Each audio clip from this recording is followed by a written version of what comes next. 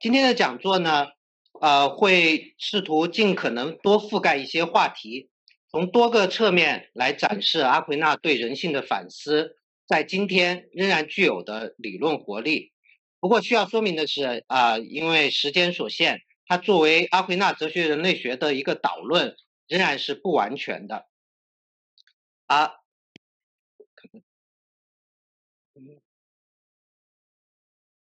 这是我今天计划分享的内容的一个概要。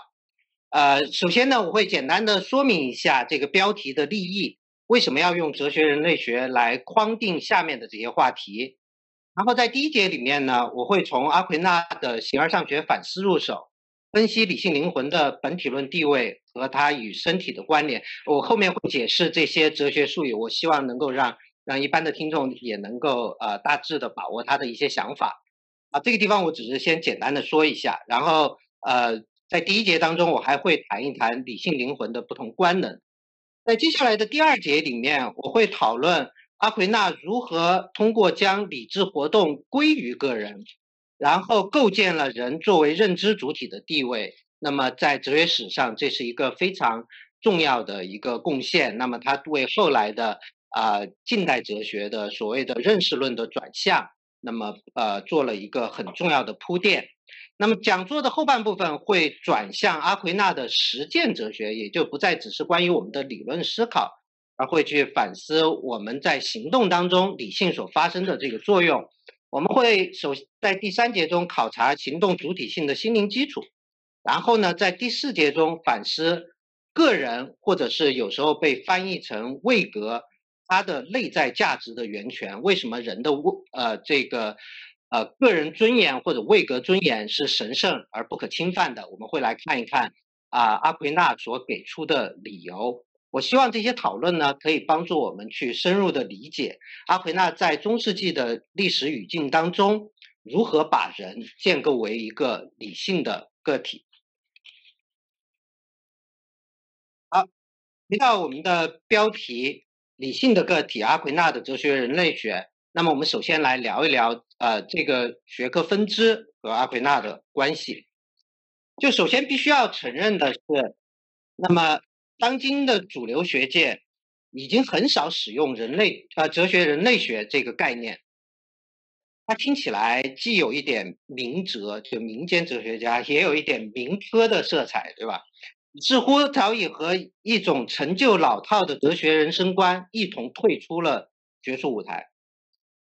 回到历史当中，我们会发现哲学人类学作为一个独立的哲学学科，它诞生的很晚。那么是在20世纪20年代的德国，它宣称以人的本性和人所特有的现象作为研究对象，试图用理性反思的方式来界定和理解什么是人。那么它和德国的这个现象学以及存在主义哲学的兴起紧密关联。那么他们会非常强调通过第一人称视角出发的意识结构的反思来探讨人的本性和人的处境。我们会看到他的最早的代表人物包括了这个现象学的2号人物舍勒还有普莱斯纳卡希尔做符号哲学的，以及我在右边还有这个格伦。那么右边大家会看到是那个普莱斯纳的他的著作的一个英译本。那么这被是看作是哲学人类学的一个奠基之作。但是我们会发现，哲学人类学从它诞生的那一天开始就饱受质疑，哲学家们就怀疑它是否具备真正的哲学精神。比如说舍勒的同代人海德格尔，可能大家更熟悉的一个哲学家，在他存在与时间当中，他就非常明确的说，要把我自己的这个哲学思考和所谓的哲学人类学切割开来。他认为这个哲学人类学把人和人的本性作为研究对象，错失了哲学研究的根本问题，即通过对此在，也就是人的存在的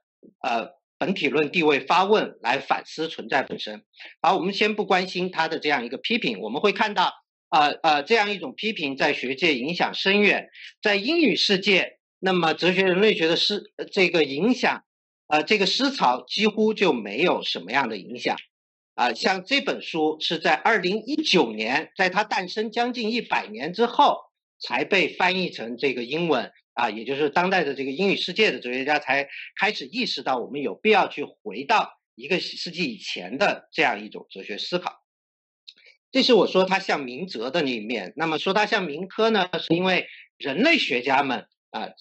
尤其是社会人类学和文化人类学家们，更关注对人类特定文化、社会、族群内部差异的经验研究，而不是哲学人类学这样对于人类的普遍本性的研究。他们从一开始就会质疑这种对于人类的这种本质主义的这个设定同时也认为哲学人类学这种反观自身意识的这个做法，那么没有办法使我们达到一种确定的知识。当然，为哲学人类学这个学科辩护，并不是我们现在急需要解决的任务。我们需要解释的是，为什么要用这样一个看似陈腐的学科框架来刻画阿奎那对人的反思？时间关系，我没办法去介绍阿奎那这个哲学家。大家在这一页这个 PPT 上可以看到他的生平的这样一个概要和他的一些最重要的著作。那么阿奎那只活了不到50年，但是他这个笔耕不错，那么留下了大量的著作那么我在这个地方提到了一些，比如说他早年在大学教书的时候所写的《真言集评注》那么还有他的反异教大学以及大家可能更熟悉的他的神学大全那么在这些重要的这个无所不包的神学综合性的论述当中，我们会看到阿奎那显然并没有用哲学人类学这个词，也没有用人类学这个词人类学在 anthropologia 这个词呢它是诞生于文艺复兴时期的德国，那么它具有今天的含义，是在阿奎那死后200-300年才出现的。而且更重要的是，我们会看到，尽管我们谈的内容都被收录在他的这些重要的这个神学反思当中，但是呢它并不是在同一个框架下来谈这些内容。比如说我们用我们最熟悉的神学大全作为例子大家会知道神学大全它区分为3大部那么3个部分的这个内容是不一样的。第一部的核心是神，但它同时也关心神的造物。那么所以它对于人的本性的反思，比如说什么是人的灵魂什么灵魂具有什么样的能力，灵魂是不是不朽，那么这些讨论都放在第一部里面。而第2部呢，也就是它篇幅最为巨大的这个第2部分被大家看作是它关于人的反思。但在这里面，它首先聚焦的是人的行动和人的情感，以及人在这个行动和情感实践当中逐渐形成的这样一些稳定的品质，也就是我们经常所说的美德、恶德既包括传统的正义、勇敢这些这个世俗的这种美德，也包括性、望、爱这样一些基督教传统的美德所以你会看到他对于人的反思是分散在这2个部分的，而且他的视角是不一样的。在第一部分，它是一个自上而下的视角，是从神到人，对吧？在第2部分，那么它是从人自身的这个行动处境来进行这个反思。而且我们要注意的是就是很多阿奎那的哲学家忽略的，就是阿奎那对人的反思一定要回到他的第3部分，也就是他对基督的那个讨论当中因为他对于这个一个理想的人的模型是放在这个他的基督论当中的，所以我们后面的有一些讨论也会涉及这里面的内容。我这个地方想要说的就是说，阿奎那自己他并没有既没有哲学人类学这个词，他也没有把它放在一个理论框架下来。那么为什么我试图去打破它这个第1部和第2部的这样一个界限，对吧？这是很多阿奎那的研究者，很多人他们往往只集中在其中的一个部分这种跨越界限的这个讨论相对会少一些。这个理由呢，主要是所谓的伦理学的自然主义的这样一种立场因为人们通常会认为阿奎那不仅仅相信存在客观的道德属性和道德事实，也就是说，道德的善恶并不是完全依赖我们的主观的判断，或者是不同风俗的、不同社会的人们的这个实践。而且呢，我们是可以通过对自然属性和自然事实的认识，尤其是对人作为一个行动者的反思，来理解人的道德行为。这也就意味着阿奎那有关人的本性，尤其是人的灵魂的本体论反思，为他对人类的道德行为、情感、习性、责任奠定了形而上学基础。除此而外，我们会看到对阿奎那影响最大的这个亚里士多德，那么在他的当中，他的伦理学对有关行动的善和个体责任以及美德的反思，也预设了他有关人类灵魂及其能力的形而上学考察。那么在阿奎那这个地方，这个他对于呃人的这个形而上学讨论和他的伦理学从来都是不能够分离的。那么，当他把人定义为理性的动物的时候，这不仅仅是对人的一个事实的描述，而且在他看来，这是同样也是对人所应当实现的价值的断定。当然，这是一个非常粗略的这样一个图景，这个图景是否恰当，我们需要更深入的这个考察来加以验证。但是呢，它至少向我们暗示了一种可能性。更重要的是，在当代伦理学的讨论当中，以阿奎那为代表的美德伦理学占有一席之地，但很少有人接受他对人性的本质主义和目的论的刻画。所以，阿奎那自己的文本要求我们去思考这样一个分离的理论的后果。因此，不管结论如何，在我们追寻自我理解的这个旅程当中，至少值得去重新勘察一下阿奎那所代表的这样一种传统的思考路径。而我相信，这个在这样的一个旅程当中，我们会发现我们有许多现有的历史偏见和理论偏见是需要得到清理的。我认为这个对阿奎那解释阿奎那的这样一个辩护，也会为我们在今天捍卫哲学人类学提供一些指引。这不仅仅是因为前面提到的美德哲学在当代学术生活中的生命力，而且也是因为神经科学、进化心理学和经验化的道德心理学的兴盛，使得人们开始重新反思，把人作为一个自然的类别，它的研究如何可以帮助我们解释复杂难解的人类实践的问题，尤其是和人类道德相关的那些最基本的问题。此外，基因编辑人兽的嵌合体，比如说大家最近看到的人和猴的这样一个胚胎的嵌合体，那么人工智能等问题也迫切的需要我们去回答这些嵌合体是不是人。那么一个能够进行这个信息收集和独立决策的这个人工智能体是不是人？它有没有这个人格和权利需要得到我们尊重？那么这些科学的前沿实践也需要我们从理论上去反思人这个自然类别的边界和未来。所以现在有很多人谈论所谓的后人类主义和超人类主义，但在我们后和超之前，其实我们对人本身是什么，可能还并没有达成一个理论的共识。所以我也是希望，那么这个阿奎那的这些思考能够在一个新的这个时代背景当中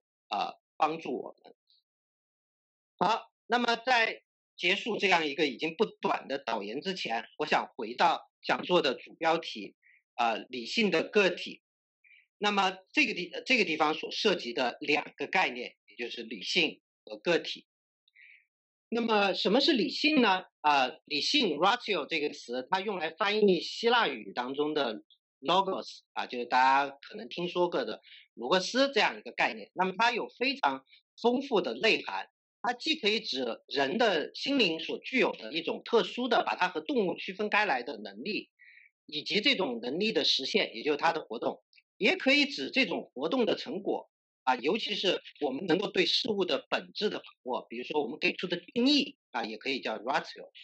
那么还可以指这种思考活动的对象，也就是事物存在的理由。那么在接下来的讨论当中，我们聚焦在它一个最核心的含义上，就是灵魂的能力。但是我们也会发现，即使在这个狭小的含义当中，你仍然可以区分出3种不同的这个层次。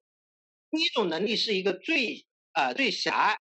隘界定的这样一个理性，或者叫推理啊，英语有时候会愿意把它翻译成 reasoning。那么它指的是人从已知前提推导结论的能力。那么如果我们把这个能力再扩宽一些，除了推理之外，我们还有一些对于本质的直观的把握，以及我们这个把不同的推理整合到一个体系当中的这种理性认知能力，也就是我们的知识能力。那么我们也可以把它称之为这个理性啊，特殊理性比较特别，我就跳过去不讲了。但是在阿奎那讨论当中，它还可以进一步扩大它的含义，也就是说，不仅仅是人所特有的这种理性认知的能力，因为理性认知是使得我们去把握世界是什么样的，对吧？但马克思也说，这个重要的不仅仅是认识世界，而是改造世界。那么，什么是推动着我们去把我们对世界的认识应用到世界当中？那么，当然，在这个中世纪传统当中，他就认为我们有一种特殊的能力，叫做意愿或者意志，它把我们的这个理性认识转化为行动。所以，一个更广义的理性能力也会包含它啊。这个我们在后面的讨论当中会看得更清楚。个体的含义也是同样的丰富。那时候我们倒过来，我们从最宽泛的这个个体的这个概念或者个别的这个概念入手，那么它指的就是不可分割的，对吧？大家看这个词根也看到，indivisible，divisible，对吧？不可再分的这种事物。那么它可以指的是很多，我们可以说这块布的颜色也是不可分割的，就它属于这块布而言，对吧？那么，但是呢，在亚里士多德的传统当中，这个个体 individual 它会有一个非常特别的含义，它指的是一个个别的实体。比如说这个翻页器，当然它会讨论的更重要的是这个自然的个体，比如说窗外的一棵树，或者是像我们这样的一个人啊。那么它会把它叫做个别实体。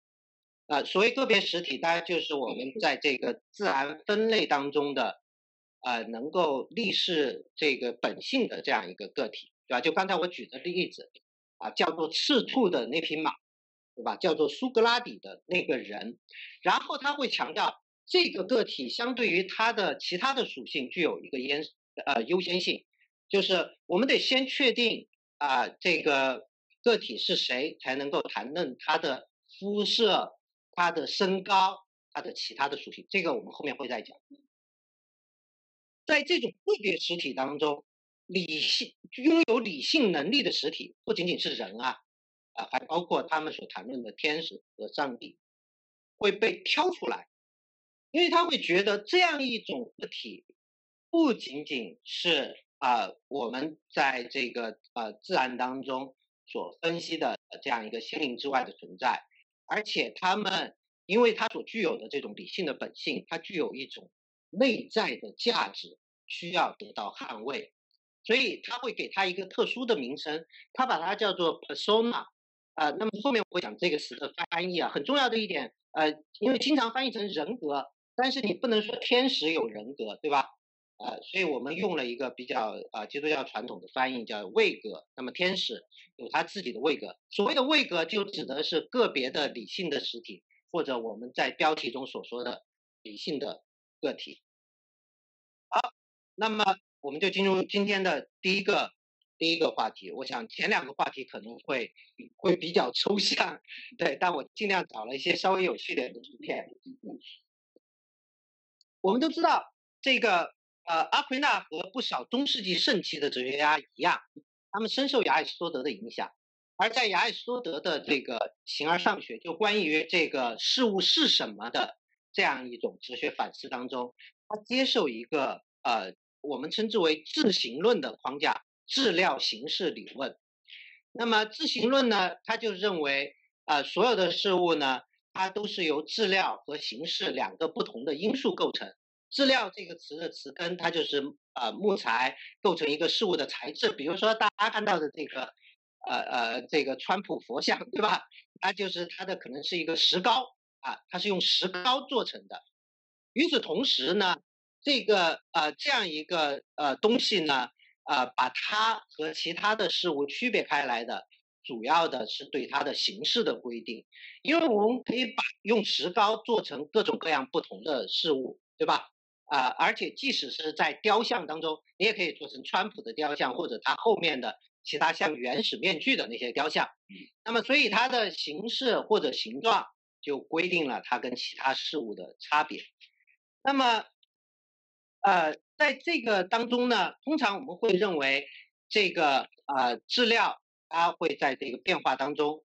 保持不变。就比如说我们去除了这个川普的这个雕像，我们把它融化了，那么或者我们把它打碎了但它作为一堆石膏，它还是存在的。但是川普的这个形状就没有，但是川普这个雕像同时也是没有。这只是举一个例子，亚里士多德和阿奎那他们更关心的对象并不是这种人造的雕像，而是自然的事物。所以像刚才我所举到的这个一棵树、一匹马，包括一个人，他认为他们当中也包含着质料和形式两个不同的要素。那么树、动物和人，它都是有生命的事物。在这些有生命的事物当中，它们所具有的形式，就把它们作为有生命的事物和无生命的事物区别开来的东西，亚里士多德给了它一个名字，把它叫做灵魂。这是会和我们大家不管在英语还是汉语里面当中遇到的灵魂概念，当代的灵魂概念是很不同的。我们今天只谈人的灵魂，对吧？而且我们会倾向于认为你如果可以谈论人的灵魂，你就已经接受了人的灵魂是某种特殊的实体，那么它可以离开人的身体存在。我们后面会看到这样一个模型是完全不适合阿奎那的。那么在这个地方，我们先看到第一点就是说，所有的有生命的东西都有灵魂，包括植物在内那么这个地方的灵魂，你可以把它理解成生命的本源，或者你用它的术语，就是生命的形式的本源。它规定了有生命事物所具有的这种内在的结构，像我们今天的这个DNA 一样，同时也规定了它能够完成的一些最基本的功能当然 DNA 未必是一个恰当的比喻，但可以帮助你去思考这一点。所以它灵魂就被定义为潜在的拥有生命的自然物的形式。阿奎那在他的评注当中，阿奎那给亚里士多德的很多著作都写过评注那么他非常明确的说，灵魂不是某种偶性形式，而是一个实体性形式。那么什么是偶性形式和实体性形式呢？这个时候我们就需要做一些区分。那么它主要是从变化来考虑它们的这个差别的那么一个事物，它并不会因为失去它的偶性形式，而绝对的失去作为该事物的存在，它只会失去某种特定存在样态。一个例子大家就看清楚了，比如说热水，它被放凉了以后，它仍然是水，对吧？我们今天说它分子式仍然是 H2O，那么只不过它不再作为热的事物存在，但它不会失去它作为水的这种存在地位。实体性形式就不一样了，一个事物如果失去了它实体性形式，就绝对的失去了它作为该事物的存在。比如说一只大橘猫，对吧？它实体性形式是它的动物灵魂，刚才我们说了嘛，是它的灵魂。它没有灵魂就没有生命，它失去了生命以后，不再作为猫存在。尽管我们眼前还有一个橘色的事物放在那个地方，但它已经不再是猫。他接受这个区分的一个很重要的想法，就会是认为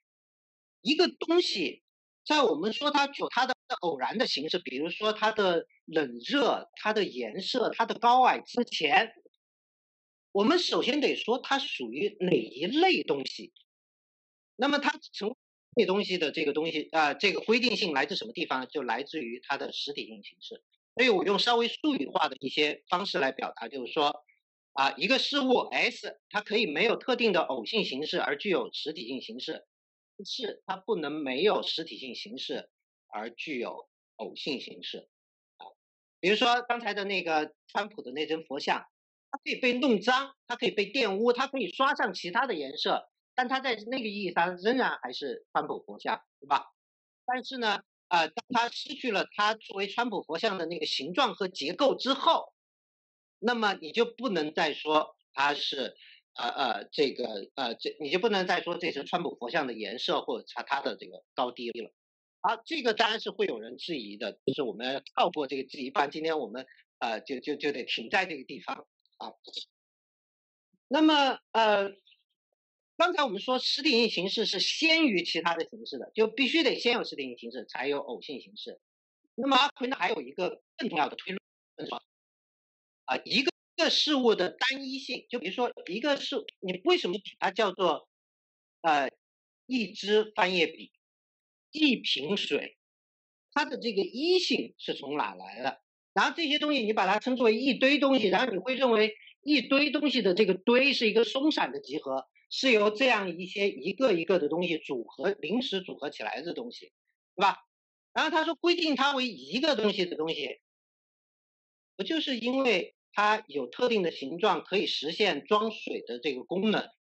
而这个东西是什么规定呢？就刚才我们所说的实体性形式。所以他说一个事物的单一性就来自它的存在方式，而它的存在是源自它的形式。然后呢，我们会发现这个，他在这个地方就会有一个非常有争议，在他这个时代就有争议的推论。他认为一个个别实体，像苏格拉底这样的人，他只能有一个实体性形式。为什么呢？他给了这样一个理由，他说，如果一个人是通过一个形式，比如说植物灵魂而活着，像这个地方，因为植物灵魂而我们有消化官能，对吧？我们能够接受营养、生长，这属于植物灵魂的工作。那么通过另外一个形式，感性灵魂，感性灵魂使得我们这个能够有感官、有情感这个那个时候认为这些都跟心脏有关在阿奎那那时代。那么通过另一个形式感性灵魂而成为动物，通过第三个形式理性灵魂那么我这地方用大脑作为替代，对吧？那么这个人就不再绝对的唯一，他就像我刚才摆的那样，像是三个东西：植物、动物和理性的一个聚合。而对于阿奎那来说，他认为这就会威胁到亚里士多德的这个形而上学的一个最核心的假设，就是认为我们对于世界的思考和认识，一定是从这个一个个别的事物，像人、像一匹马、一棵树，它开始的。如果这个东西它不具有绝对的单一性，那么我们整个哲学大厦就会垮掉。所以他会认为在人当中，只有一个唯一的理性，唯一的这个形式，使得人成以为人，那么就是理性灵魂。那么这个地方还有一个推论，刚才我们说形式质料嘛，自行论嘛，有形式一定有一个跟它相应的质料，那么跟这个实体性形式对应的那个质料，就不能有任何形式，它不能有偶性，它不能有形状，它不能有任何大小。为什么？因为它如果有的话，就意味着它所具有的偶性形式先于实体性形式。但刚才我们已经论证了这一点是不成立的。好，这都很抽象。我们看看把这样一个抽象的东西放在人这个地方，它会产生什么样的后果？第一个后果是，理性灵魂不是一个独立的实体，而是人这个自然实体的形式本源。也就是说，人作为人的理性灵魂，其实就跟一棵植物所具有的生命一样。当这棵植物枯萎了，那么整个植物它会解体、会分裂。那么我们说植物的这个身体物质的成分会毁坏，植物的形式也毁坏了，对吧？这棵植物失去了生命，它当然也就没有了它的这个形式。当然，这里面的问题就是，其他的自然物的实体性形式随着自然物毁灭而毁灭，理性灵魂也如此吗？当然，如果你不是一个神学家，你没有信仰的话，比如说亚里士多德，他可以接受这个结论，但是阿奎那就会有点麻烦。我就先把这个问题放在这个地方因为后面他还会从经冒出来。我们再来看他的第二个，他说理性灵魂并不仅仅是理智思考活动的本源，而且是我们感知、我们位移、我们吸收营养所有这些生命活动的本源。所以当阿奎那谈论理性灵魂的时候，他不是在谈论你可以在电脑上完成的工作，这些好像才跟理性有关，对吧？你的这个吃喝这些就不是啊，对于他来说，所有这些都是。好，当然在这个地方会有一个问题是说，那么这些活动它也假定了我们会有一些能力作为他们的本源，比如说我们感知活动，我们看，那么我们有视觉，视觉是我们的一种能力。那么这个视觉跟你的理性灵魂是什么关系呢？理性灵魂是不是就是我们所有的这些能力的一个集合呢？那么阿奎那会给出一个否定的回答，他会认为上述所有的这些官能都只是人所专有的偶性形式，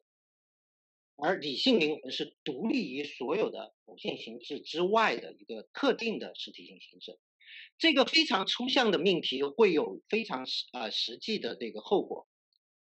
比如说，很多人当他们把人的理性灵魂，或者我们现在不谈理性灵魂，我们说心灵，把人的资格，人作为人的资格等同于人的理性能力的时候，那么当他们遇到植物人的时候，陷入深度昏迷的时候，他们就会倾向于认为这些陷入深度昏迷、丧失了人的能力的这些物体就不再是人了。但是我们知道，至少比如说这个天主教会是反对这种立场的。他并不认为这些人失去了人之为人的资格，而显然阿奎那的这个理论是可以给他一个很重要的一个支撑的。好，这个我很抱歉，我没有时间去展开它。我想说的是，他还会更激进，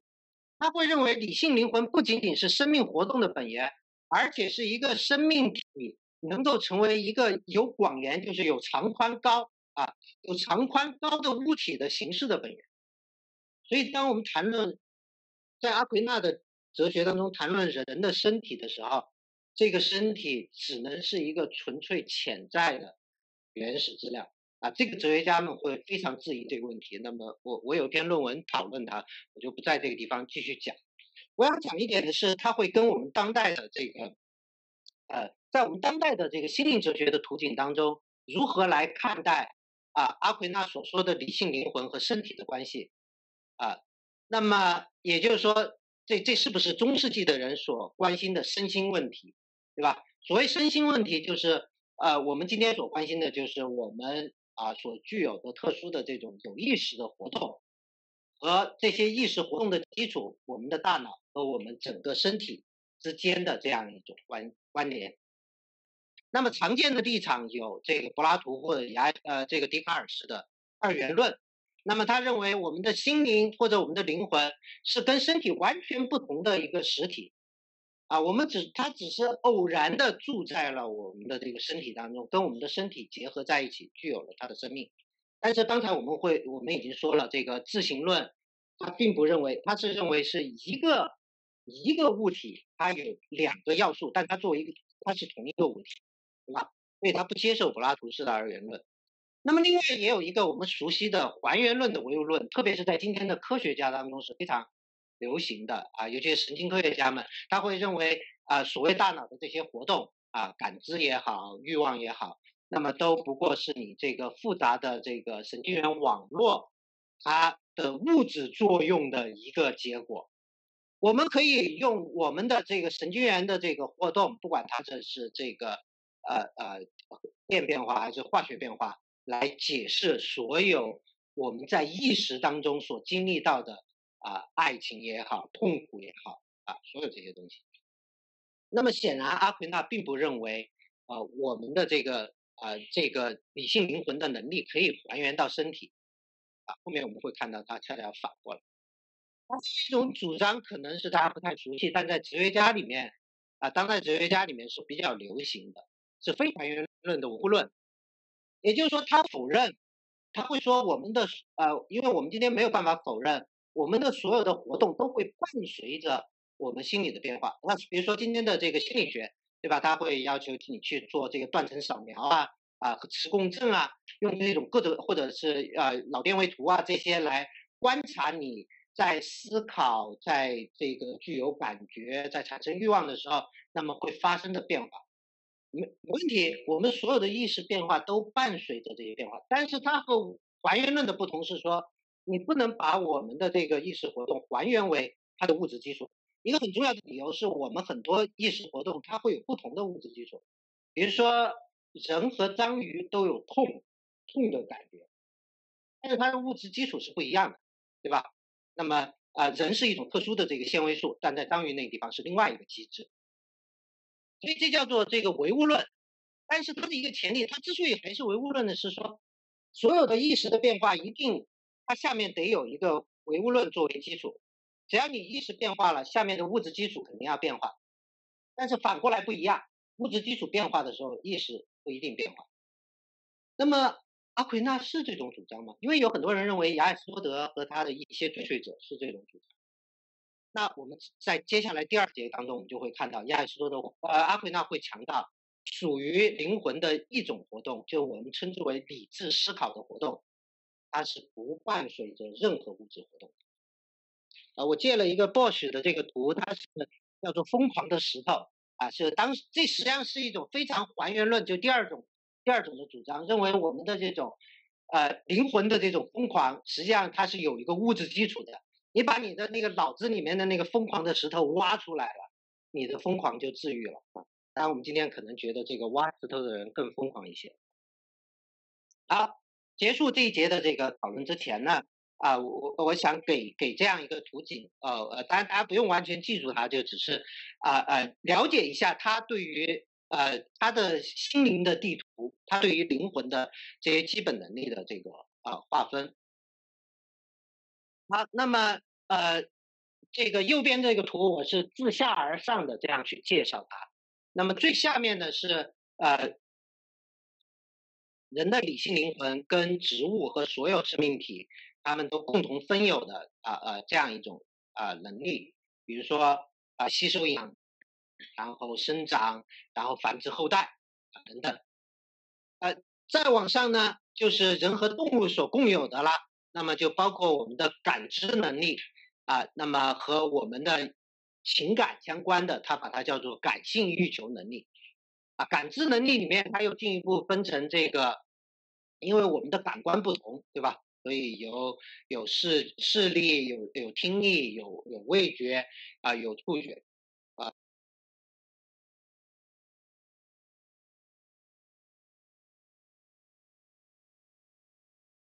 比如说羊看到狼以后，会把狼判断成一个对它的生命有威胁的东西，对吧？有危险的东西它们还有一些共同感我没有时间来具体的讲。然后在情感当中，他又把它细分为了11种情感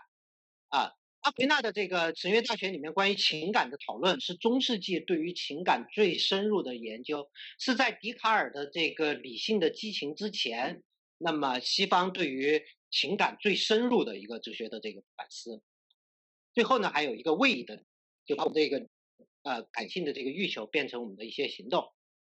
再往上就是人所特有的这个理性的能力，那么和感性能力一样，它分为认知和欲求的部分。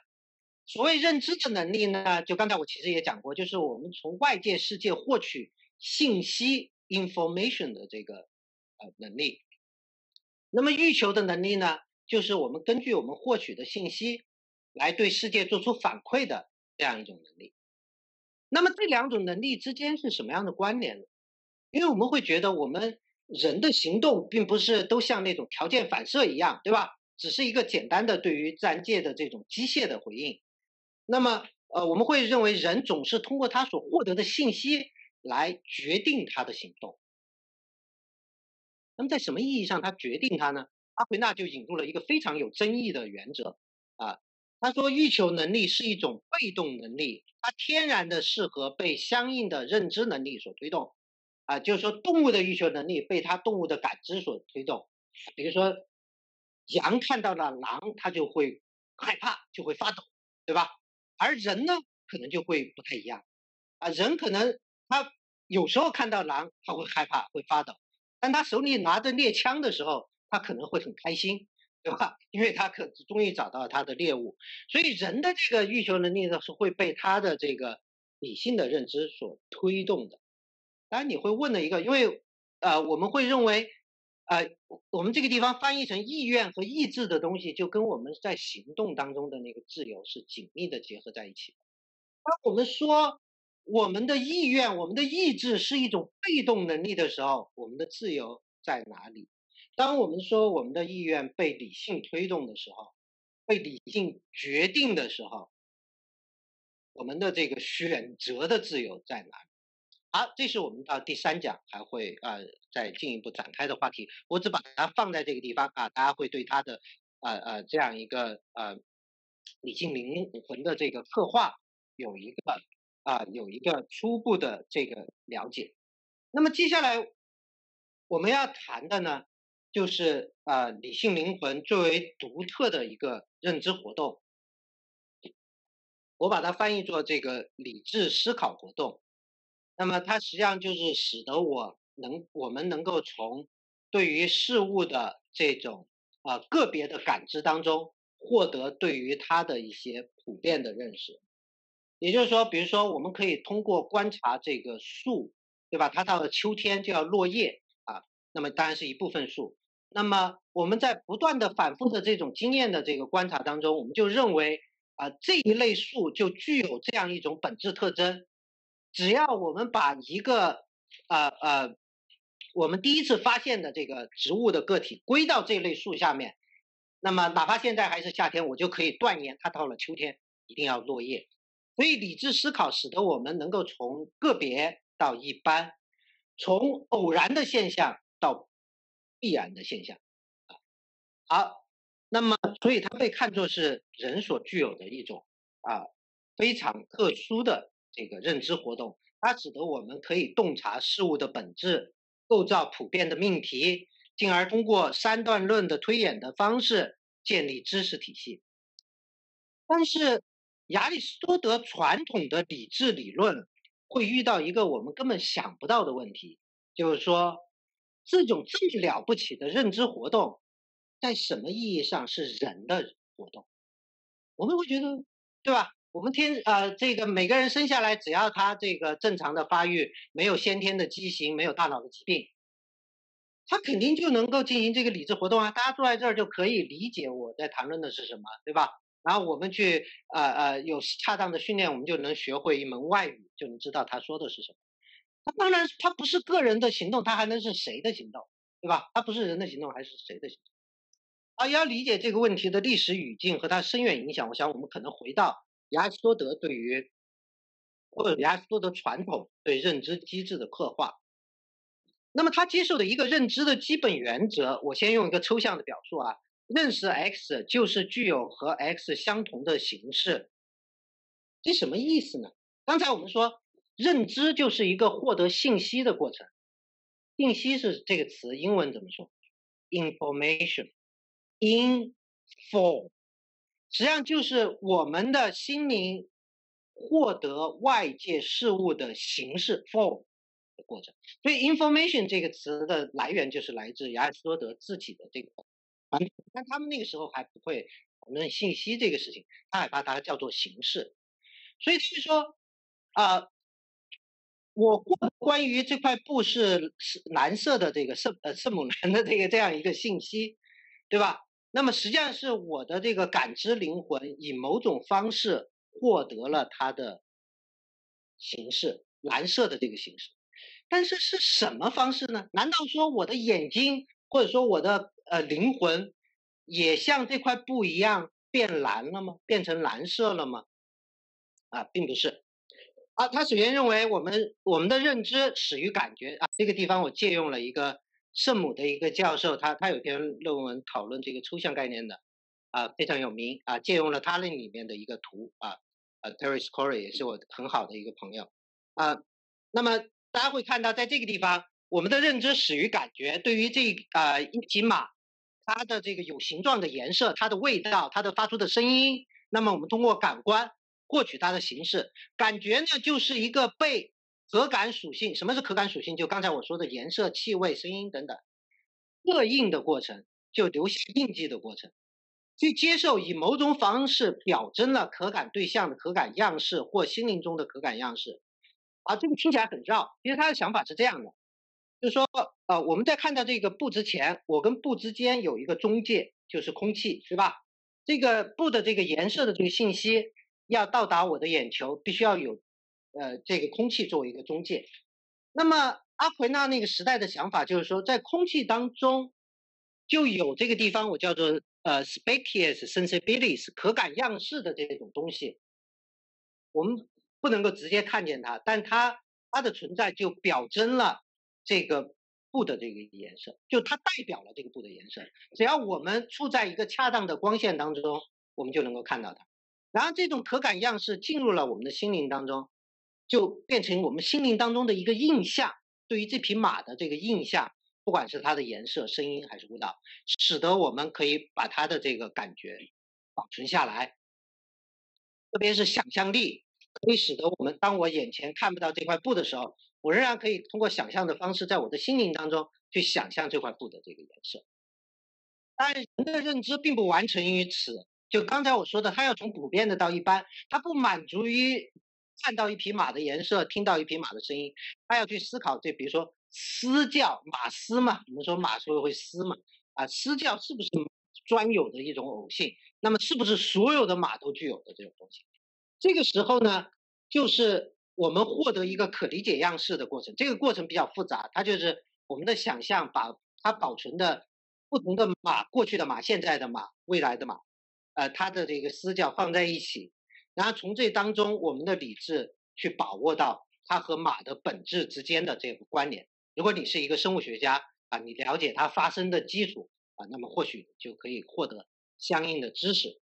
那么后面我会讲到这个过程比较麻烦，理智它需要两个东西的作用，一个是主动理智，一个是被动理智。主动理智使得这个它变成一个现实的可理解的，而被动理智呢，就像一个容器，把这个已经现实的变得可理解的东西把它装起来就像我们照相一样，对吧？把这个一个可感的事物的颜色、形状留在这个照片上一样。那么可能理智呢，是把我们的那些概念马的概念、颜色的概念、人的概念放在我们的这个心灵当中。好了，那么这样一个描述，它会有一个什么样的结果呢？它的一个最重要的推论就是说，我们的理智思考是不以物质为基础的，所以这就是反对刚才我们所说的那种还原论的这种主张。要达到这个结论，它需要引入另外一个假设。这个假设是什么呢？是说人的理智可以思考一切物质对象的普遍本性。其实这个话很简单，就是说我们认为所有的事物都是可知的，在理论上可知的，在理论上这个所有的这种物质存在都是能够被我们认识的。只要我们的理智足够强大，总有一天它能够认识所有的这个事物。好，所以我想这其实是一个听起来至少是一个无害的假设，它只不过是对人的认知的一种乐观的论断，这是来自亚里士多德的这样一个假设。那么它会有一个什么样的结果？让我们想一想，记住，回忆一下刚才我说的认知的基本原则。认知一个东西就是获得关于它的信息，获得关于它的信息就是获得与它相同的形式。他会说，他是用一个反证法。他说，如果理智思考它具有任何特定物质对象的本性，它就不能够接受一切物质对象。就像我们是通过古代的人认为我们通过这个瞳孔来看到这个世界，然后他们会认为瞳孔是透明的，是没有颜色的。他会说，如果瞳孔有颜色的话，那你看到的这个世界你就不能看到所有不同的颜色了。你得把现代意义上的这个颜色理论悬置一下，就想象我们那种儿童把颜色看作事物性质的那种最朴素的想法，就好像如果我们瞳孔有颜色，就好像我戴了一个绿色的眼镜一样，对吧？我看到的这个世界就不再是他原来所具有的那些丰富的这个形式。所以他会说，如果理智能力它具有某种物质属性的话，这个物质属性就会妨碍他去认识所有的物质对象。阿奎那进一步的断定，不仅仅是说它不能具有物质属性，而且他会说它不能具有这个认知器官。因为我们今天已经习惯了认为这个大脑是思维的器官，对吧？我们很习惯这样的一种说法。但是阿奎那会否认这一点。一个想法当然是说，这个大脑不管它具有什么样的特性，它作为一个物质器官，它仍然是一个物质的存在。那么刚才我们把认知解释为我们的这个灵魂去接受形式的过程。那么大脑这种物质它所具有的形式就会妨碍我们刚才所说的理性灵魂的这种认知。这个推论当然是成问题的我也不辩护它，但是我们也没有时间去批评它。我们再往下看它的一个重要的推论，认为如果我们可以确定我们的这个理性的思考活动并不依赖我们的这个物质身体，尽管它发生在我们这个物质身体当中，那么我们就有一个充分的理由去断定，进行理性思考的这个东西，它在我们的物质身体毁灭了之后，还可以继续存在。所以它的前提是说，一切活动都属于某个现实的存在者。例如，发热的活动属于某个现实存在的热的事物，感觉的活动属于某个正在感知的动物。同样，理智思考活动也属于某个正在思考的事物。而理智思考活动本身，刚才我们说了，它与身体相分离，因此，作为理智思考活动本源的理智能力本身也应当与身体相分离。因此，人的理性灵魂至少有一种能力可以脱离身体而运行，理性灵魂也因此，这个可以是我加上的阿奎那说的是说，理性灵魂也因此在身体毁灭后持存。我认为他不能够论证理性灵魂的不朽，为什么？因为这里面需要有一个前提是说，因为他理性灵魂不朽是说，理性活动不朽。理性活动不朽，所以进行理性活动的那个灵魂不朽。但是只有当理性活动是现实的存在的时候，因为我们不是什么时候都在进行理性思考的，你晚上睡觉睡着的时候你就没有在进行思考了，对吧？所以只有当它的这个前提理性活动在现实的进行理性思考的时候，理性灵魂才是现实的不朽。所以它只能论证一种可能性，即使前面的前提成立的话。但是我想对他来说，他会遇到的一个更麻烦的事情是，什么是正在思考的事物？是理性灵魂，还是拥有理性灵魂的人？我们会来看一看这个问题为什么会变成一个问题。对，你觉得这有什么区别吗？一个人难道如果我们接受灵魂或者心灵的存在，我们会说一个人的本质不是在他的这个身体的这些消化这些其他的活动，就是在他对他和其他动物不同的这个理性活动当中啊，所以就是他理性灵魂有什么关系呢？好，而且我们会看到刚才我们所说的理性灵魂不朽的那个论证，非常的依赖这个理性活动的这个思考者进行理性活动的这个东西是理性灵魂，而不是整个人。因为阿奎那没有去论证有血肉的人的不朽，他论证的是理性灵魂的不朽。但是，多少让我们吃惊的是，当阿奎那始终在他的论著当中立场坚定地强调，进行理智思考的是一个完整的人，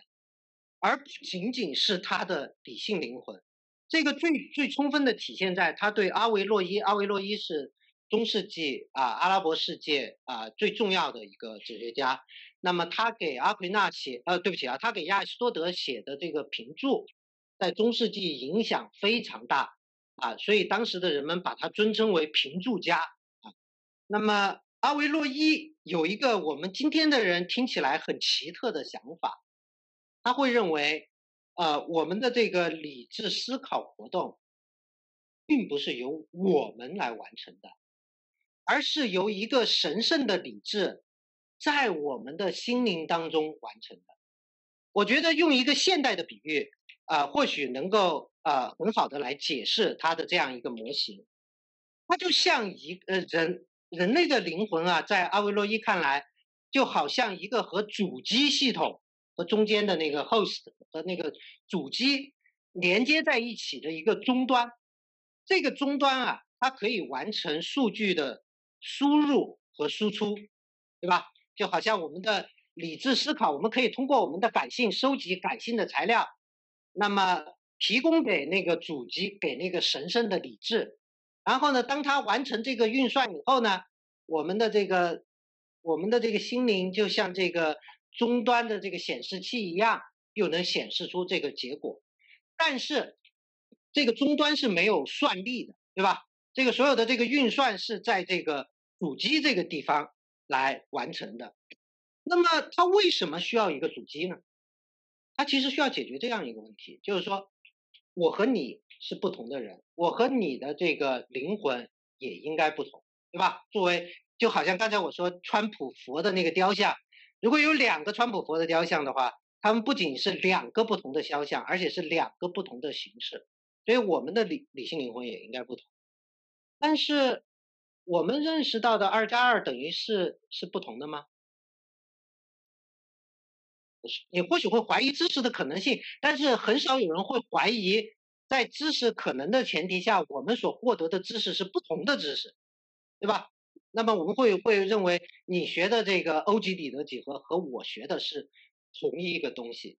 对吧？那么什么来保证它的这个同一性？阿维洛伊给一个很简单的回答，对吧？理智思考的这个活动，那么因为它是由神圣理智由主机同一个主机完成的，它当然是同一个活动。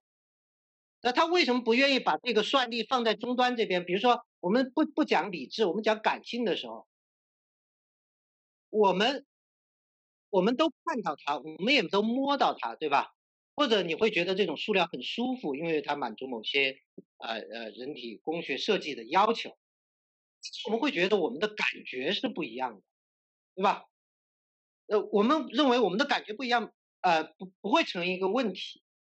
但是为什么我们会能够从不同的感觉当中抽象出来同样的对塑料的同样的化学知识，对吧？那么在阿维洛耶来说，他就可以找到一个独立于人的东西，来保证我们认知对象的统一性以及认知对象的普遍性。好了，阿奎那的批评实际上是会回到我们的这个直觉中来，对吧？呃，就像在这个标题当中用这个拉丁语写的，就 this person understand 或者 this person thinks 就大概可以这么翻当然这是一个在英语听起来是有一个有缺形表达的这样一个句子。那么他的一个想法就是说，正在思考的一定是苏格拉底、柏拉图或者像你我一样的这样一个人。他给出了3点理由。第一点理由是，这是我们经验到的一个事实，对吧？在我们自己的意识经验当中，我不会认为是一个主机或者是一个神。当然，你可能看了《Matrix》，看了那个《骇客帝国》，你或许会有那种幻觉。但是在大多数情况下，我们通常不认为是这样一个矩阵或者什么东西完成的这样一个运算。我们在我们的经验当中认为是我们自己在思考，对吧？我们自己获得了这些知识。阿奎那会给一个实践的有时候我把它称之为目的论的。为什么？因为一个我们在这个地方没法讨论的话题就是说，他会认为这个一个事物它的善或者它的幸福取决于这个事物所特有的功能的实现。比如说，我们说这个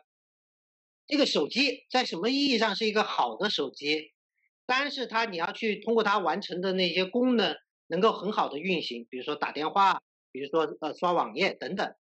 那么如果人有一种特殊的功能的话，那么它的善和价值也在于这种功能的实现。看起来理智思考作为人所特有的活动，就是这样一个东西。所以，如果说人的善或者人的价值在于人的理智思考活动的实现，而这个理智思考活动不是我完成的，那就意味着一个人没法实现他的幸福，那就意味着在阿奎那看来，在这个自然界当中有一个东西它存在，它却实现不了他自己的善，他就认为，那么这就违背了所有的事物它都有一个内在目的的这样一种主张。好，第二一个就是人的自然的这个单一性。那么就前面我们讲的那个命题，就是说在人的只有一个实体性形式，就叫做理性灵魂。那么它作为形式和身体构成了一个绝对的统一体，也就是你我这样的坐在这个地方有血有肉的这样一个人。在他看来，只有这样一个人才具有完满的自然存在。一个离开了这个人的理性灵魂，在阿奎那看来，即使它可以以某种方式存在，它是不完满的。而如果我们不能够把这个刚才讲的思考活动归于这个人的话，那么我们就没有办法去保证人的这样一种自然的这个单一性。这里面稍微比较复杂的一点，我们就会看到，至少我们会看到阿奎那自己的结论是比较贴合我们的这样一种经验的，他就会需要我们回到人的思考当中，在我们的人的思考当中找到一个东西，能够使得它成为他的这种个别的这个理解活动。但是在这个地方，阿奎那自己会遇到一个很麻烦的内部的一个理论的困难，他就会认为，如果一个人作为整体被看作是思考活动的机体或者主体，这都是同一个词而我觉得阿奎那实际上就是这个词的含义发生变化的一个很重要的一个枢纽。那么不管它是什么阿奎那就必须要解释如何把一个和身体相分离的、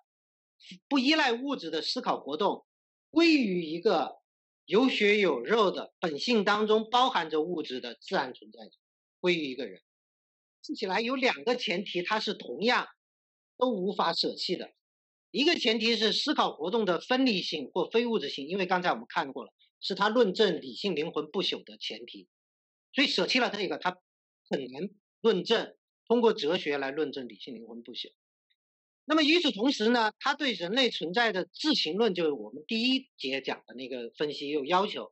那理性灵魂是人的这种实体性形式，它必须要和身体结合，它的活动也应该要归于这个身体。那么进一步的一个困难是，当我们的灵魂跟我们的身体结合为一个人了的时候，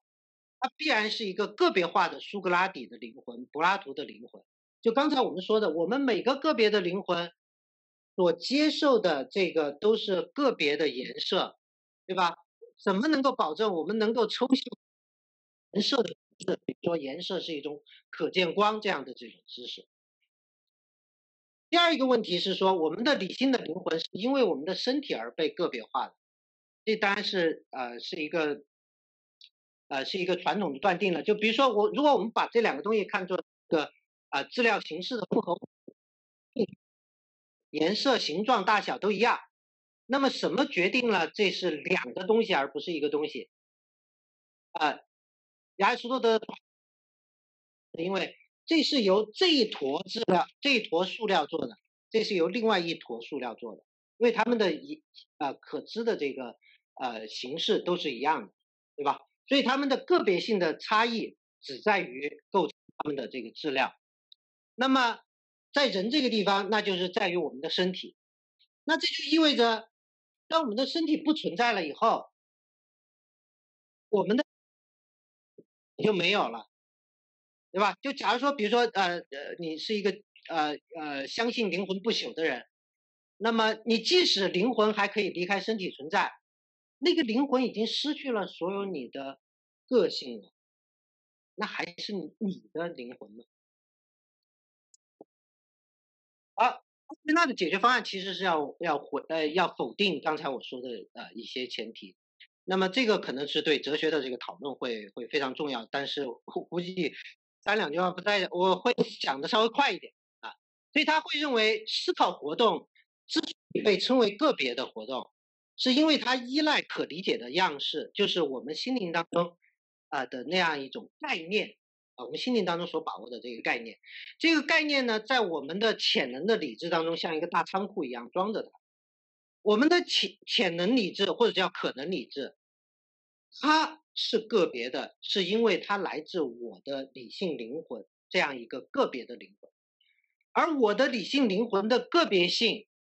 并不是直接的来自我的身体，而是来自理性灵魂本身不再被分有的特性。这个地方你可以认为它是在哲学上的一个让步，他会认为我们不能够再去追溯我的灵魂和你的灵魂有什么不同，因为所有其他的个别的不同，都是因为我们俩拥有这两种不同的个别形式而解释的，对吧？就是说，我的身高和你的身高的不同，先得有我和你的不同，而我和你的作为个别实体的不同，是因为我的灵魂和你的灵魂的个别实体的不同。我的灵魂和你的灵魂的不同还有依据吗？没有。你会觉得这是一个让步吗？因为我们会看到所有的学科都必须得有一些该学科本身不能够证明的前提作为它的这个公设。那么在阿奎那看来，理性灵魂的个别性就被看作是这样一个公设。好，那么第二个方面，他会强调它的非物质性，对吧？那么他会说，思考活动的非物质性源自它的直接的本源，也就是可能理智的非物质性。就是说，为什么我们的思考活动不需要身体的参与？因为我们装这个思考活动的这个大容器，就不是一个容器，它不是一个物质的东西，对吧？它本身就是非物质的，它是一个纯粹的潜在的这样一个东西，不依赖于任何器官。而它之所以是非物质的，就是因为我们个别的理性灵魂是非物质的，然后这个个别的理性灵魂，它赋予了它所结合的质料已存在，这是一个很有争议的命题，我也没有办法去辩护它，所以呢，才具有了这些特性。好的，这地方我没法展开，但我可以回到当代的图景当中，或许可以帮助大家理解结论。如果不能理解这个论证的过程的话，它的结论是这样，就是说，刚才我说这两个东西的个别性在于它的质量，在它来说恰恰反过来，这两个东西如果它是两个理性的能够思考的东西的话，它们的个别性是在于它们的形式，使得它们能够成为一个理性的瓶子，或者说使得我成为理性的人的那个理性灵魂。而我的身体之所以具有不同你的这些个别的特征，是因为它能够还原到我的理性灵魂实现的方式上，所以它是一个反向的还原论，不是把属于我们意识的思考活动还原为这个物质的身体，而是把我们作为一个物质存在所具有的物质属性的它的存在，还原为我们能够进行理性思考的这样一个非物质的东西所以我把它叫做一个逆向的这种还原论。这个逆向的还原论，它出现有一个很重要的作用，就是说，不管它本身我们今天接不接受，但至少在哲学史的这个发展上，它就使得这个哲学家们开始认识到我们的这个理性思考在我们存在当中的优先性。但是这种优先性又不会像柏拉图那样，把我们的身体贬斥为一个灵魂的坟墓，贬斥为我们在这个人世间旅行的这样一个东西，对吧？那么他会认为他又不会威胁到他作为这种实体的统一性。好，这是一方面。那么它的优先，另外一个方面，他会强调它的这个主动性。这个主动性呢，是因为他接受了这样一些前提。就刚才我们说，我们的这个仓库要能够装所有的概念，那它本身就不能有任何概念，没有任何概念，它就没有任何形式。所以我们光有这个仓库，不能够把东西装进来，对吧？你得先有能够装进来的这个东西，这个概念才行。就好像我们的眼睛看到颜色，对吧？我们要把颜色保存在我们心灵当中，那先得这个世界当中有颜色啊，颜色当然不是好的例子，比如说声音，先得这个世界当中有震动，对吧？我才能够保存它。光有我这个耳朵可以接收这个频率的这个频率的这个震动，不能够保证我听到声音，对吧？得有声音。那么概念也是，但是跟声音不一样的是说，声音它是在我心灵之外发生的，它是独立于我心灵存在的，对吧？这个震动就在那儿，只要两个物体相撞的时候，它发生这种震动，那么它就现实存在。但是当我们进行理智思考的时候，亚里士多德会说，我们概念所把握的对象没有，这个世界里面哪有这个概念这种东西，对吧？往我们这个心灵之外一看，什么地方你能够看到概念？不行。所以它叫做可理解对象的潜在性，所有概念都是潜在的这个存在的。那这个认识活动怎么开始呢？所以他就会说，就需要有一个主动的东西，这个主动的东西他就把它叫做主动理智。那就像颜色，比如说我们看到颜色，光有这个物体在这儿，光有我们的眼睛，并不能保证我看到它。假设这间屋子是完全封闭的，没有任何光，你就看不见它，所以得有光把它照亮。所以他说，主动理智就像一束光一样啊。当我们在学习这个知识的时候，把你的那些个别的东西放在一起的时候，他就突然看到了它的这个。好了，当然在这儿它会有一些很多进一步的问题，时间关系我就没有办法再去展开了。但我想最重要的就是最下面的这一点，就是当代的法国的一个哲学史家叫德里贝拉。那么他认为人作为思考活动的 subject， 过去它只是好像一个瓶子装水一样装我们的思考活动，只是它的一个容器。这时候不是了，我们的心灵变成了主动去理解世界的这样一个认识主体。所以我想这是他在哲学史上的一个很重要的发现，就成为认知的这个主体。这个时间关系，后面我就会讲得更快一些了。想起，那么就像这个当代的一个哲学家叫麦克道威尔一样，他说一个罗格斯或者一个理性的拥有者，他不能够仅仅是一个认知者，他也一定同时是一个行动者。所以我们的理性不仅仅是这个获取信息，它一定是在实践的。那么在接下来我们就看看他怎么来讲，是理性使我们成为行动的主体，而不仅仅是认知的主体。在他的神学大全当中，他在第二部分一开篇，他就强调人是他行动的本源。为什么？是因为人能够进行自由决断，有能力支配自己的行动。我们这里所谈到的当然是专属于人的行动，也就是所谓的自愿的行动。因为作为理性欲求的意愿或者意志是人所专有的。我写出这两个拉丁词，大家会看到它们之间的关联。好了，但在这个地方他会说，在什么意义上我们说一个行动是自愿完成的呢？那么他会说，这个行动是出于我的意志或者我的意愿的。比如说我现在喝水是一个自愿的活动，但是他会说这个地方我们要说这是出于我们的意愿，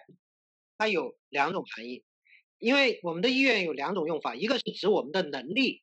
一个是指这个能力实现的一个具体的活动。当我们说出于意愿的被称之为自愿的，这指的是这样一个事件的发生在意愿能力的支配之下，并不意味着一个事件的发生一定由我们心灵当中意愿发出一个指令作为前提。比如说一个常见的例子，对吧？遇上了一艘船遇上了风暴，这个船长被风暴吓晕了，他丧失了发号施令的能力，他已经晕在那儿了。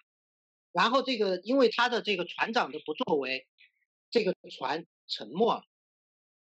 然后我们会认为这个船长要为他的船的沉没负责，而阿奎那会说，你要对他负责，他首先得是一个自愿行动。那么在什么意义上是自愿行动呢？这个并不是说他心灵因为他已经晕过去了，发出这个指令。他会说，但是呢，这个船的沉没为什么还是被看作出船长的意愿呢？是因为他的意愿的能力，至少在这个风暴来临之前，他能够，而且也应当采取必要的措施来避免自己作为一个掌舵者无所作为的状态。所以有时候你的这个不作为，你的渎职之所以或者你的疏忽大意，那么仍然被看作是你要为之承担责任的活动，就是因为它至少在某个时刻是在你的意志，当你在那个时刻想要，你就可以改变那个状态。比如说，船长在他出航以之前，他就应该训练自己的这个心理能力，对吧？让他避免处于那样一种状态当中。所以我们这个时候就会看到，他认为我们的意愿就至少在一个行动发生之前，他在理论上是能够决定这个行动按照别的方向来发生的。好，所以他这个地方的结论是说，自愿性或者行动的主体性，首先在于意愿能力对自己的行动和可能的行动后果的控制能力，这也包括对自己不意愿和不作为所导致的后果的控制能力。时间关系，我用一个非常中世纪的例子，可能我们不一定会不太熟悉的这样一个例子，但我们会看到他对这个控制力的突出的强调。所以阿奎那是在行动哲学当中少有的强调在中世纪传统当中强调这个意愿或者理性对自身的完满的这种控制力。他举的是什么样的一个例子呢？我把它翻译作情感波动，特别情感的最初的波动。它指的是什么呢？它指的是那些富有冲击力的心灵图像所带来的一种自发的情感的反应。比如说刚才我们讲风暴来临的时候，那个船长他的灵魂一下被吓住了，古人会说他收缩了，或者是当圣母玛利亚听到天使告诉他你是一个童贞女，但你怀孕了，那他在而且你怀的是天主之子，是吧？那么这里面肯定是你像这个图一样你会有拒绝、有退缩的，被吓着了，被这个消息吓着了。但是这个东西是先于他的理性的认识和先于他的意愿的认可的。他不一定认为我应该被吓着，因为他作为一个虔诚的人，对吧？他会觉得天使告诉他的这个消息，所谓的福音嘛，第一个好消息，怎么应该被吓到呢？当然了，在传统的当中传统的这种说法是可以追溯到古代哲学，尤其是斯多亚派的这个哲学。那认为这种心灵波动呢，并不是那种完整的情感、成熟的情感，只是它的一些初始的前奏。但是呢，这种理论到了这个奥利金，还有像奥古斯丁这样的基督教教父作家手中呢，他就被看作是一个道德上的瑕疵，因为他会觉得你在你的情感发生波动的那一刻，你的心灵就没有在你的掌控当中了，你就会屈服于这个肉体了。当然了，这种瑕疵只是一个小的瑕疵如果用一个12世纪影响很大的一个神学家隆巴德的话他来表述，他是说，如果比如说这个船长刚看到风暴的时候，他抖了一下，但是他马上他的心灵就告诉他你是个船长，你要担起你的这个责任，对吧？你不应该发抖，然后马上他就是直面风暴那他当然没有问题。也就是说，他不会这个一开始这个风暴袭来的这个景象吓着，按照这种他所害怕的这个对象的那种方式去行动的话，他说这只是一种轻微的罪过仍然是一种罪。而且在阿奎那当中，刚才我已经提到，他说一个东西被看作罪，看作要负责，我们不用罪的话，我们看作一个道德上要被谴责的东西，那他就应该出于意愿啊。可是我听到一个可怕的消息，我看到一个危险的景象，我控制不住自己的那种心灵的那种颤抖或者害怕，那跟我的意愿有什么关系呢？阿奎那在这个地方它诉诸的就刚才我说的意愿的那种绝对的控制力。他说这些波动在某种意义上是在我们的能力之内的，但在另一种意义上不是。他说如果他们单个的来看，他们都在我们能力之内，因为我们可以通过预防，就像刚才我说的，这个船长的责任很重要，不仅仅是说他事情风暴来的时候要有作为，而且风暴来的时候他心里不能抖啊，连心里不能有一点波动啊。但是他说，如果我们把它同时看待的话，他们就不在我们的能力之内了。他会举的一个很重要的例子，就是说，当你去抵制了肉体的诱惑，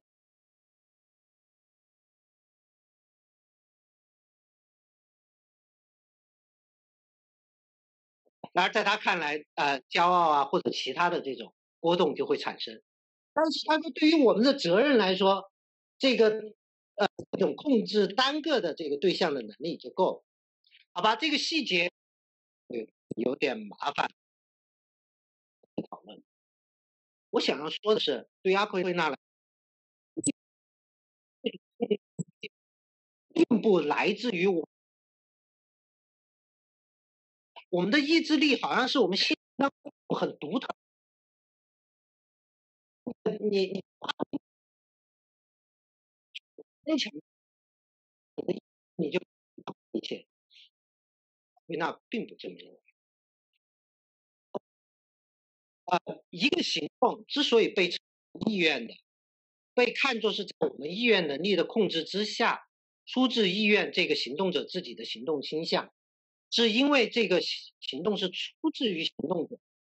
那么什么意义上我们把它说出自于行动者？比如说我假如说我一出门，这个上面掉下来一个水瓶砸中我，对吧？这个事件发生在我身上，但它显然不是出自于我的这个行动。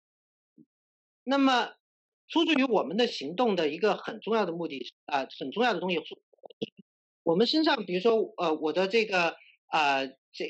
这个消化器官，在这个时候也在进行一些活动，它是在我体内的，但它也不出自我。为什么？因为我不可能给我的这些消化器官设定一个目的，对吧？那么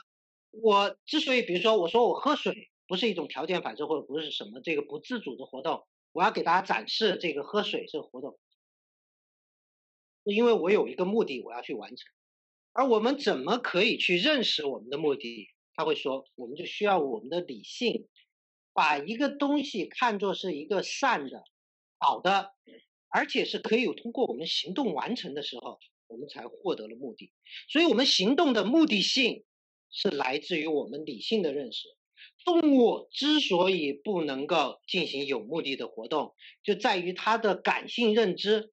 不能够向它表现出一个行动的善。但是这里面会有一个麻烦，就是说他会认为这个我们这种行动的这个能力是来自理性的话，就像前面我说的，这种这种欲求能力，它是一种被动的能力，它自然的适合被相应的认知能力所推动，情感被感觉推动，意愿被理智推动。那么这里面会遇到一个麻烦，就是说这个如果我们理性已经判定了什么是好的时候，那么我们的意愿就不可能违背理性的这种判断，对吧？比如说我已经判断了，现在我喝这个水是健康的，而在另外，比如说我刚刚跑完这个3000米，按照这种情况，那我们是不是因此就丧失了选择的自由呢？这当然是一个很复杂的话题，我只能很简单的说，阿奎那认为他不会丧失，反而会成全。在于理智推动意愿的方式是把某个东西认知为善，使其成为意愿所欲求的目的。那么，理智是意愿的，用亚里士多德的传统是它的目的因和形式因，而并不是动力因。它并不是强制的是来完成这个活动。也就是说，理性决定意愿，不是像我去拿着别人的一个手，去逼着他举起这个作为另外一只手的这个动力因，而是会理性向意愿展示出来，你这么做是好的，你做你自身的价值可以实现，对吧？那么所以这个因为我们也会去看，有时候我们也会不加考虑的去做一些事情，但那些事情真的会被看作是出于我们的这个行动吗？第二一个理由，他是说意愿的自由最突出的体现在决断，有些人也翻作选择的自由。他说，人之所以有选择的自由、决断的自由，是因为人可以通过判断而行动，并且该判断来自理性的比较，而不是一种自然的冲动。那么这种判断被称之为自由的判断，恰恰是因为理性在面对偶然事物的时候是向对立面开放。这最后这句话什么意思？我借了一个比阿奎那更晚的这个哲学家，叫布里丹。布里丹最出名的就是叫布里丹的驴子。布里丹的驴子说的是这样一个事情，他说如果有一头驴放在这个两堆一模一样的干草中间，它的所有距离、所有的特征都一样的话，这头驴就会被饿死。因为这个通常会用来反驳刚才我说的这种理性的决断论，因为这头驴子它对这两堆干草的这个比较，它们所有的这个可知的特征都是一样的，对吧？这两瓶水，我们假定它都是一模一样的，那它没有办法在一个给定的时刻会发现一瓶水比另一瓶水更好，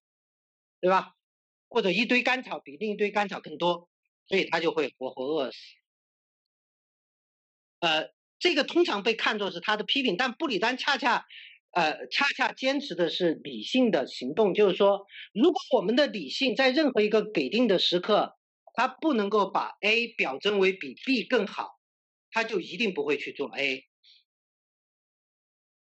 而更重要的是，我认为刚才那个反驳不能够成立，是因为我们的理性的这种反思的能力，并不仅仅在于它可以单纯的去比较这堆干草比那堆干草哪更好，而且它可以去比较在这一个时刻做出决断和不做出决断哪个更好，所以它一定不会饿死的，对吧？好，但是理性的最重要的能力是在于，它可以从不同的视角，如果我们不用这个实验的话，比如说它最早的例子还不是两堆草，它是一边是它口渴了，它要喝水，一边是它饿了，它要吃东西。那么它一定我们的理性的能力一定可以从不同的视角去把在一种情况下把水判断为比这个干粮更好，比如说它缺水的时间更长，但在另一种情况下，它又可以把这个干粮判断为比水更好，因为可能过几天就没有干粮了，这是最后一顿干粮，但水呢还会下雨，我还能喝到水，对吧？如果这头驴子是理性的话，它之所以能够做出选择，而它的选择之所以是被合理的，而且更重要的是，作为一个旁观者，我们能够把它归于驴子的话，恰恰是因为这个驴子可以通过他的理性给出这样的理由。而每一个行动者，他究竟考虑是现在更不确定，只有那个个别的去他那个时刻的这个选择。一个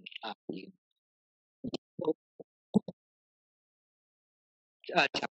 更快一点。那么我想，理性的不确定性不仅决定了我们是我行动的这个决定，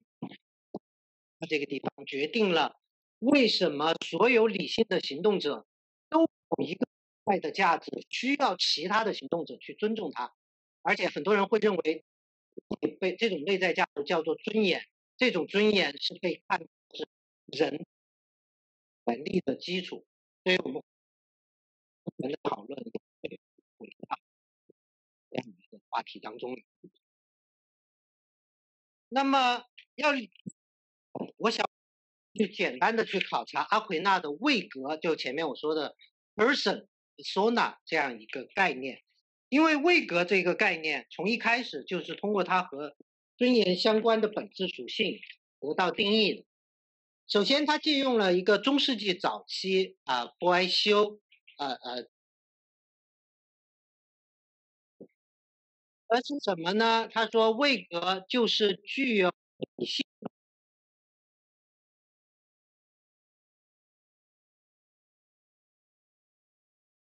人这样的东西。那么呢，但是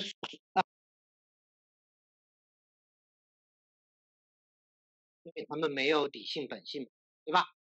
但是这个定义呢，到了12世纪的时候，他会遇到一点困难。这个困难主要是来自神学上，就是说要把这个位格这个概念用来谈论神啊，特别是谈论基督的时候会有一点麻烦，因为正统的信仰认为基督只有一个位格啊，就他既是神又是人，但他只有神之子这么一个位格，但是他又具有完全的人性，所以他们遇到的一个麻烦就是说，基督在什么意义上，他既是一个完全的人，因为一个完全的人对于亚里士多德传统来说，就得是一个个别的人，刚才是一个个别的人，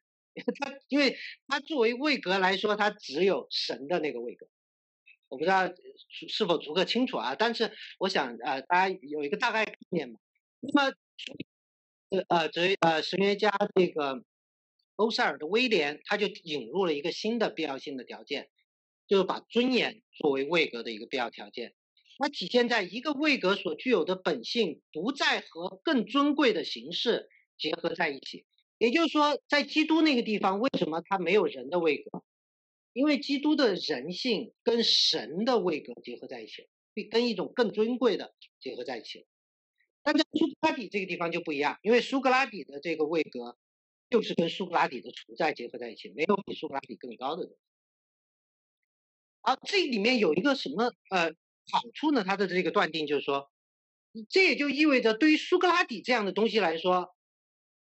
他作为苏格拉底这样一个个别的存在，就是一个没有一个更高的东西可以去夺走的价值。下面我有一点解释这个地方的位格为什么是一个法权的概念，因为如果有一个高位者，比如说过去认为父亲可以支配孩子，对吧？或者是这个主人可以支配奴隶，他就可以处于高位者就可以夺走处于低位者的这个权利。这个位当然也跟位格联系在一起，但人的位格除了耶稣是唯一的例外啊。如果你没有信仰，你当然就不用考虑了。那么如果所有的个人的话，那么对于他来说，他的位格为一个持存的东西，最高的价值，没有更高。所以13世纪的经验哲学家们这样一个位格的定义是说，位格就是通过与尊严相关的属性得以区分的本体。这个本体你就等同于上面说的个别实体啊，我没有时间来讨论它们的区别，就大概这么用吧。那么什么样的属性和尊严相关呢？对吧？这个地方呃呃呃，其实是还不清楚的。我们来看看阿奎那的这个说法。当中有什么和尊严相关？它首先回到了位格这个词的词源啊，persona 在拉丁语最早它的这个含义就是那个演员戴的面具。古希腊的这个悲剧喜剧演出的时候，演员会戴上一个面具来这个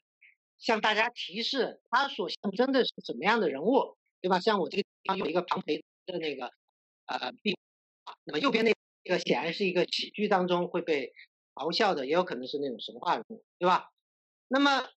喜剧和悲剧，它表演的都是一些名人、有名望的、有地位的人。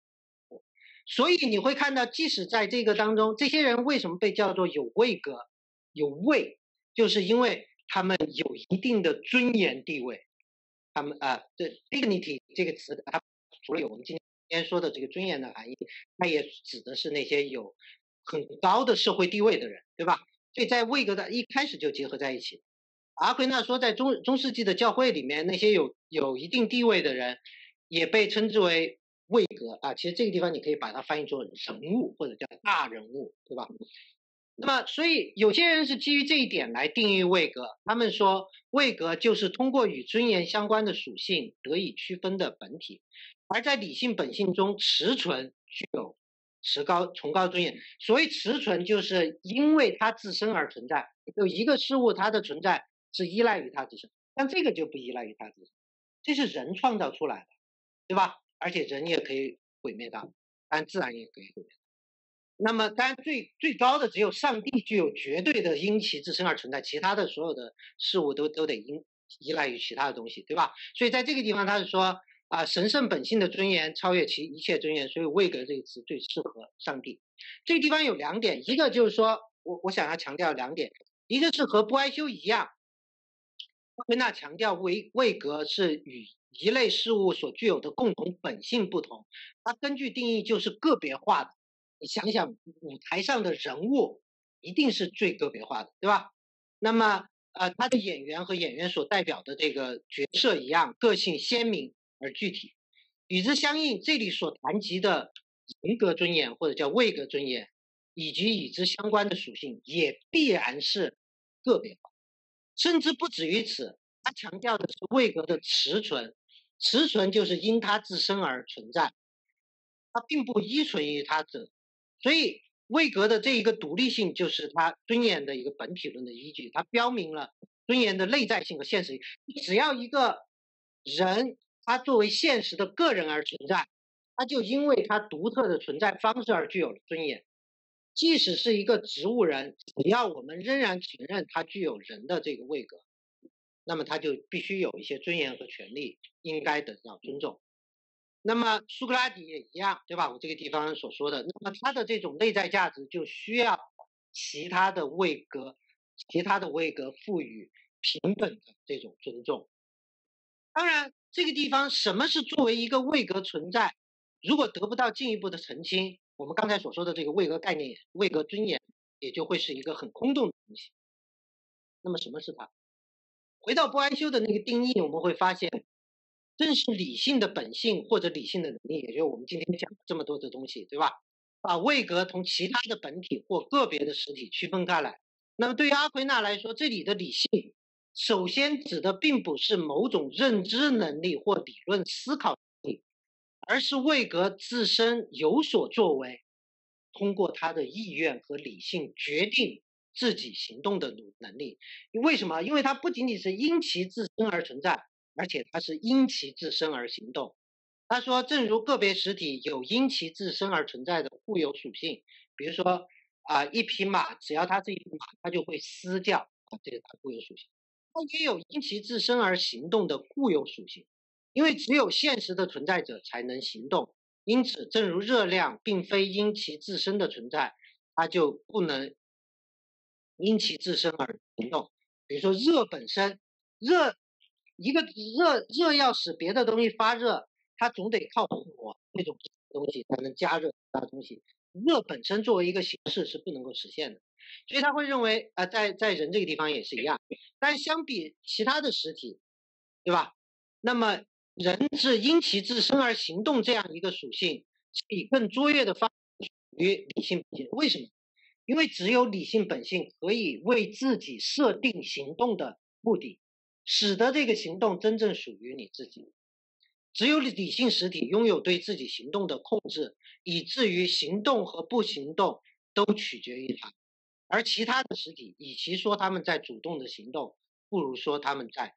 被动的承受。所以在这个地方，我们会看到位格的这种尊严，它就是以一个理性怎么去决定他的行动作为实现的途径的。当然了，每个位格的决断呢，它又会各自的不同，对吧？就像刚才我们说的，你我的理性都是不确定的，这也决定了我们的尊严。尽管大家有平等的尊严，但是这个平等的尊严，最后在每个人的生命当中，它变成什么样的属于你的价值，这又是有差异性。所以对阿奎那来说，位格尊严从来就不是来自人的理性本性的一种抽象价值，它不是抽象，它一定是在个别的这个存在当中实现的，它是一种有待在人的道德生活中实现起来。为什么有待？就刚才我说的，因为这个尊严在理性能力当中，而理性是不确定的，不确定的就需要你去确定。同时，位格尊严作为一种位格属性，它根据定义就是个别化的，就必须在一个特殊的理性位格当中具体实现的存在。当我们说位格尊严是内在的和普遍的，这仅仅意味着所有理性实体，只要它仍然是一个位格，他就拥有通过自己的自主行动决定自己生活的权利。所以概括的来说，阿奎那他会去强调人的这种尊严和人的位格，就他个别化的存在之间的这种紧密的联系。而位格尊严并非理性的行动者某种可有可无的属性，也不是他抽象的理性能力本身，而是一种位格的属性。它规定了这个位格的个体的存在，没法同它独一无二的存在相分离。而位格是什么？我想，如果一只猴子，它能够被设定为有能力去思考它眼前这两个像新冠病毒似的这个东西，那么它也就有了位格。那么这只猴子就也应该得到我们对它的平等的这个对待。所以，就像波埃修所说的，位格是具有理性本性的个别实体，理性的个体。好，谢谢大家。